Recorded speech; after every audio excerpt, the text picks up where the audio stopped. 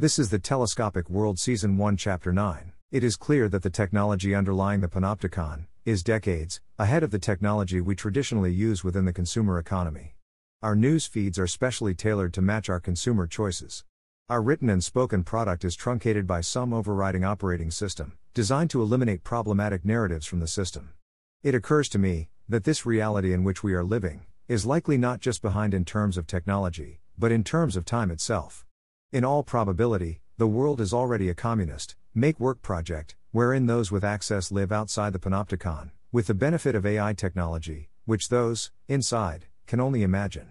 This arrangement explains the clear way in which they appear to be able to alter our perceptions of reality. It explains the simulated nature of many of our professions. The appearance of legitimate institutional and government structures.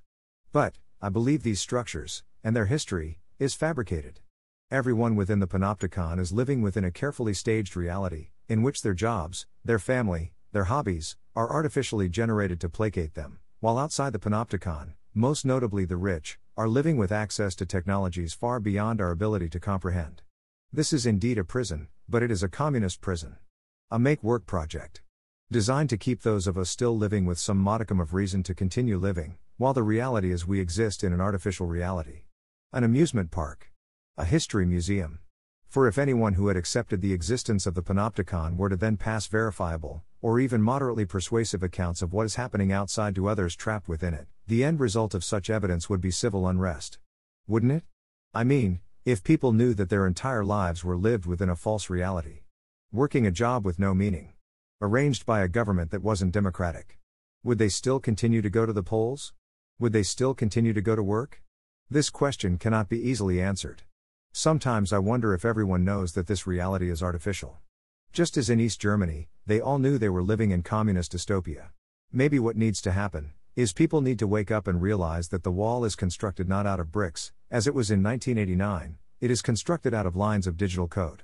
If people were to accept that we were all living in a fantasy world, that our elections were theater, that our jobs were meaningless, would they still continue to live their lives exactly as they had before? I suppose that's an open question.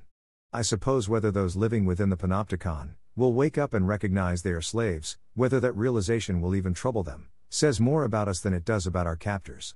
I try to imagine a world where people aren't blinded by empty arguments about class divides and racial divides, which exist purely to separate us into classes and make us much easier to rule.